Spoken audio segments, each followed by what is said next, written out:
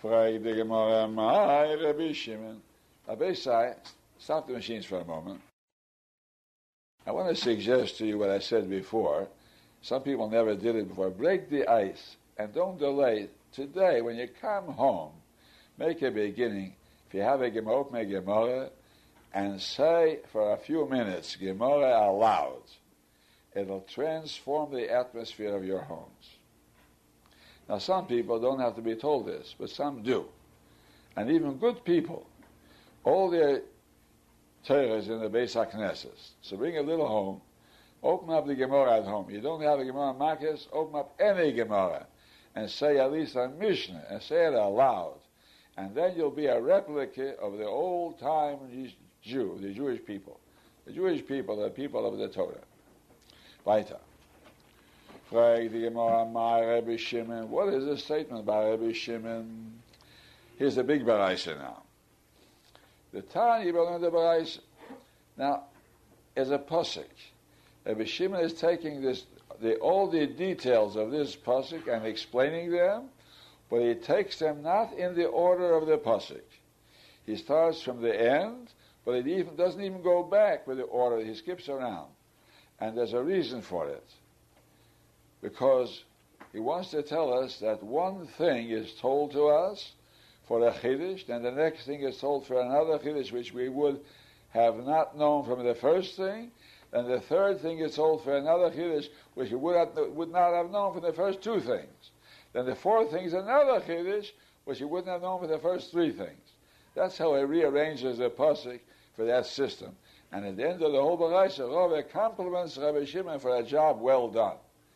So you see, it's considered a chokhmah to rearrange the pasuk in such a way that everything is a chiddush. Each item in the pasuk we need to tell us a new chiddush.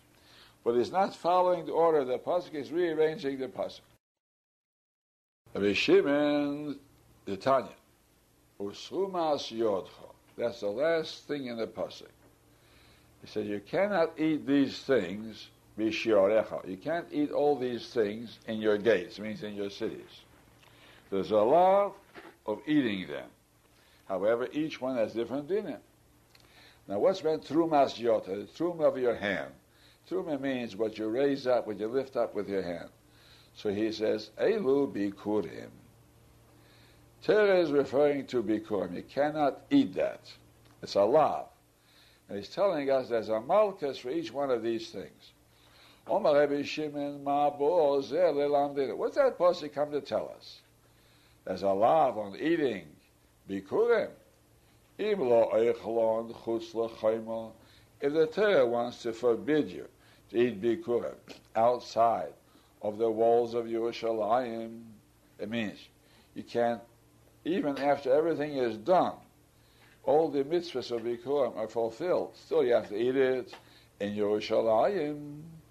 So I would know that myself. Kal v'chemer me'maiser akal. It's a kal v'chemer of maiser sheni, which is more lenient. Now the Gemara will later explain why maiser is more kal and why bikurim is more chomer. Right now we're just translating the words. So he says to tell us that you cannot eat bikurim chutz l'chemer would be unnecessary. I would know that. Kal v'chemer for maiser sheni. Maiser sheni you can't eat chutz l'Yerushalayim. So surely bikurim, which is more chomer, surely you can't eat chutz l'Yerushalayim. Uma ma'aser akal eichlon chutz l'chemer loike, he gets malchus. If he eats ma'aser sheni chutz l'Yerushalayim, then bikurim, which is more chomer, like we'll see later, lo kol shkein, is surely a malchus. So what did the pasuk come to tell us? Lo suchal, you can't eat it b'sharech in your cities.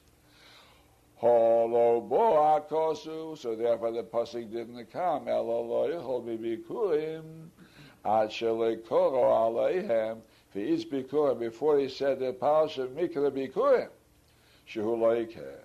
So now the Torah, when it tells us you cannot eat trumas yotcha, what you pick up, what you raise up with your hands, because bikurim you have to raise up in your hands when you bring it to the kayan.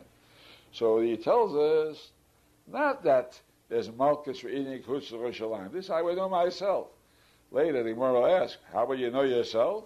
Ein shemin adin? from a Kal V'chemer you can't learn an Einish. That we'll see later. So therefore, you must say the Torah comes not to tell us that Bikurim is also to eat Chutz L'Chayma. This I would know a Kal V'chemer Ma'aser Sheni. So what does the Torah come to tell us? That you cannot eat Bikurim until you finish the mitzvah of Mikra Bikurim. Now it says also in that same pasuk, your nedaves, you cannot eat B'shiarecha. What does that mean? Zu toido shlomim. Toido shlomim are voluntary things. So these nedaves, you cannot eat chutz l'chayma. So what is he telling us? Omar Rabbi Shimon ma'bo zeh lalamdeinu im lo echla. If they tell us you cannot eat chutz l'chayma outside Yerushalayim, that's what it means, B'shiarecha. I don't need a pasuk to tell us that. It's a Kal V'chemer from Ma'aser Sheni.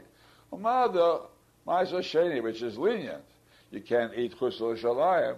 Then Toida and Shlomim, which are more Chomer, like we'll soon see, surely you cannot eat Chutz L'Shalayim. So what's the pasuk come to say? It says, Lo Sucha Lechel, Holoi Boakosu, Velo Le'oichel, B'Toidu Shlomim, L'fnei Zrike, Shuleke. If he eats them before Zrikas Hadam. There are a number of avodas by a Kohen. There's Shchite, Kabbalas Hadam, Hoilocho, Zrikas Hadam. There is Shvicha Shirayim, Haktoras Ein Murem Agabi Mizbeach. But it's the Zrikas Hadam that takes off the Malchus. If you eat it before Zrikas Hadam, there's a lav. And that's what he's telling us here. So now we learned, according to Rabbi Shimon, an extra limit.